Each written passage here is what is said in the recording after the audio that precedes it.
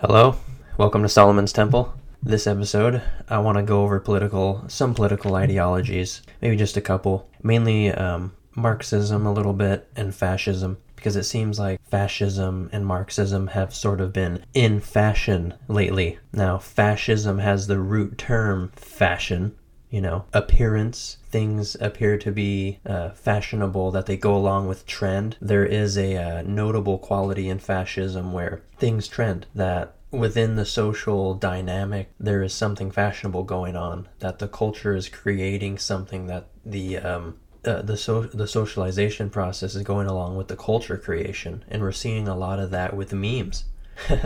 I don't know if this is going to freak anybody out, but yeah, this is what I see. Fascism is a political doctrine combining ethnic nationalism, so a sort of we belong here, this is our genetic group. The association of what this ethnic group is more narrowly defined based on who's in your core circle, so it's more of a very conservative, confining, genetic understanding. If you look like this, if you're more like me, then you're better, I guess. Or the national identity is thus and so. We have rooted it this way. This is what we know best. This is what we spend the most time in, and we've decided to keep it this way and run it over and strengthen it. It's sort of autistic. It's very determined to be itself over and over again, and to have a strong sense of self-definition. It is driven by self. Usually fascist nations deal with military, so it is hierarchical. You deal with a chain of command that will tell you what to do, and there's generally someone at the head, like a general, or just a ruler of some sort, emperor maybe, or a king, monarchical. There's been lots of authoritarian societies. Totalitarianism is sort of the view, and that the state should be controlled, should control all aspects of social life, as opposed to individual liberty, and that the fulfillment should be held relative to the nation than towards the individual and what they have for themselves. The authority is sort of assimilated and identified with the national leader. It's articulated through that, where it's conceived that it's his task in particular, and it's usually he, because it's more inherently chauvinistic and male in form, is that there is a sort of decline in the national character, and that they're to save you from that sort of detriment or a national arrest. And it's usually pointing at our identities, and our sovereign collective sense of self is eroding. And that's usually the kind of conservatism, if you could compare it to that it deals with. And it is a far-right ideology, make no mistake. Although the state control tends to be more of a left-wing idea, that you put a strong central foundation of government, of statehood.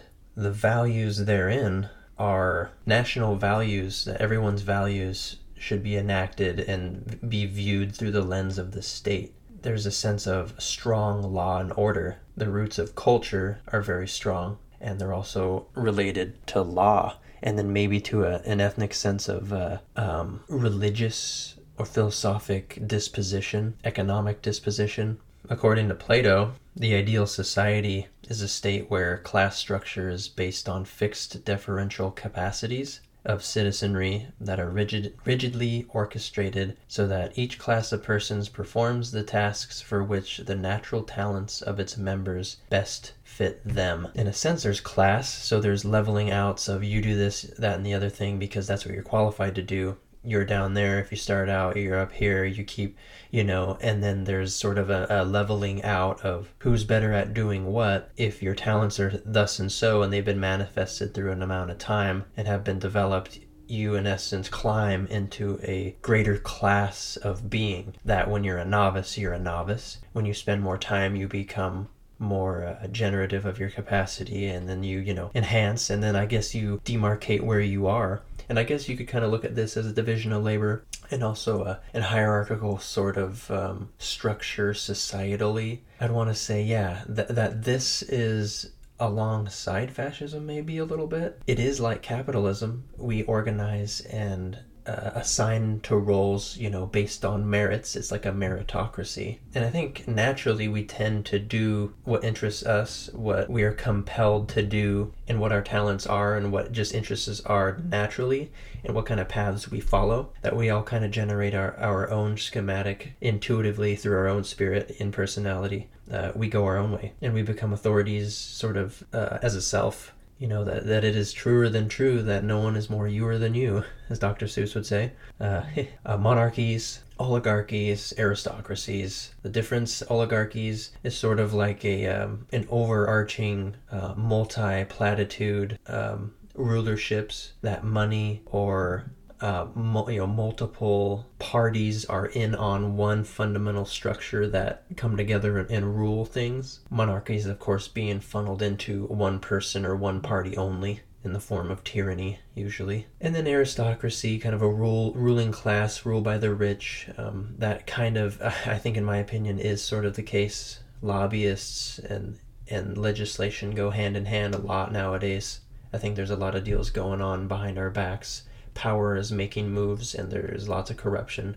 You will always have that. Political interests are political interests, and there's usually a blind eye to certain forces, and values want to permeate, and it's usually my values over yours. It's just by force. Usually that's kind of just how things have been. In terms of Marxism, which is more of a labor thing, where most people are working class, they're serving something. Especially when it's more hierarchical, you are there to sort of serve a higher class or to make money for people who own stuff. And that's the critique of the capitalist state or of strict hierarchical mechanisms of control, that there is sort of an outcry for people to want to have more control over their lives or to seize the means of production, so to speak. The Bolsheviks were so animated about this that in Russian, during the 19th century, maybe early 20th century, the Russians were very adamant about saying, if you want to stand in our way, our left-leaning way of Labor Party and people not being dependent on the dictates of those that control operations in capitalism, that this sort of socialization, unionization, I guess, of what workers can do to control their destiny. The Bolsheviks were, if you're in our way trying to dismantle these powers by force, then we're going to throw you out of the way or kill you if you try to do anything about it. And there's that extreme leftist extremism or right-wing extremism where you just come down on people that want to outcry over things that they find are unjust, or that they're being treated improperly, or that they don't like the structure of how things are. It's hard to tell if sometimes people being treated as a number or by means of credits where social utility and also social equity are being balanced out, that there's not enough equity and there's just too much utility and efficiency where people are gaining tons and tons of money and the technology is granting them all this efficiency without the need to pay out or to maintain too much, that you're generating all this wealth and value. And now that it's so successful, you don't need everybody. And then people become just a matter of convenience or of use, that they are being exploited in some way, and that the justification for stealing people's money or reintegrating the power structure and maybe distributing funds differently we are morally justified in actually taking this power or this property that is privately owned, or this money that is owned, that is not mine, so to speak. We're going to make it mine because it was made off my back. It is essentially mine, that it should be shared, but it isn't. And that's the moral justification. You take it as you will. I'm just delivering this message to you. Now, here's some questions that I just want you to ask yourself. What is the proper scope of law in its role of providing conditions for social stability? So, how far-reaching and how broad does law have to be, and what is its role in providing stability for everybody? How much law should we have in order to keep social stability intact without people breaking down boundaries, that you don't agree with? What is the rule here? What do we need to say? What forces of coercion to secure compliance with just laws are permissible? What can we say about force in order to secure compliance is justifiable and permissible? Like, how much of that is permissible? What rights apart from law do individuals and groups have? So, individually, beyond the law, what kind of rights should they be able to have? So if one is breaking a law for whatever just dues they claim, what does the individual retain, or what other groups retain in their own right beyond what laws have been made in light of society? Like, if you want to be outside of the structure of law, what may be permissible so certain people can be outside of that? Is there a reason for that? How can you justify being outside of a given law? As we know, laws become repealed and other things are valued, like marijuana is no longer illegal. It's decriminalized. The boundary of marijuana is not as controlled. The society hasn't laid down the law on it as hard, or that there isn't a defining line that says you cannot do this or else there's repercussions by rule. Under what conditions can we fight the law? I know we have the right for police officers to not uphold the law completely, in that they can't say, I'm going to look for substances, I'm going to search your house without a warrant. No unreasonable searches and seizures. And there's also an element of retaining privacy, that, well, if you don't have anything to hide, what are you worried about? Well, maybe I do have something to hide and I'm worried, but I have the right to have that. I have the right to my own privacy. I don't want you in my stuff because I don't believe that you should be there and tattletale on me and get me in trouble. Maybe people want to self-determine and be outside of the law and have you not be invasive and find out that they just don't want you meddling in their lives. They want to do their own thing outside of the law without you knowing. If gun rights were abolished and people were handling guns and hiding guns, and we were coming around knocking on your door like the Gestapo saying, hey, where are your guns? I get to, by right of law, come in and see if you have any. And if you do, you're going to jail. I think a lot of Americans would not be okay with that. Are you hiding any Jewish people here? By law, we have been ordered to get rid of dissenters of the nation, and then it just goes from there. You could see why that's a problem. And then, of course, what kinds of things are we obliged to uphold? And is it any of our business necessarily? And how do we strike a balance between efficiency of social utility and the distributive justice equity among these goods? Now, in Bolshevism, there is a idea of dictatorship of proletariat. Now, you can kind of twist that around and say, well, a lot of Marxist and Stalinist, Leninist ideas, they were kind of a dictatorship. But, is it dictatorial of the people? Kind of like a democracy in a sense, but that of the proletariat, so of the working class. The working class has power and dictates everything, rather than a central, more mode of control or a hierarchical structure. I think that's the idea.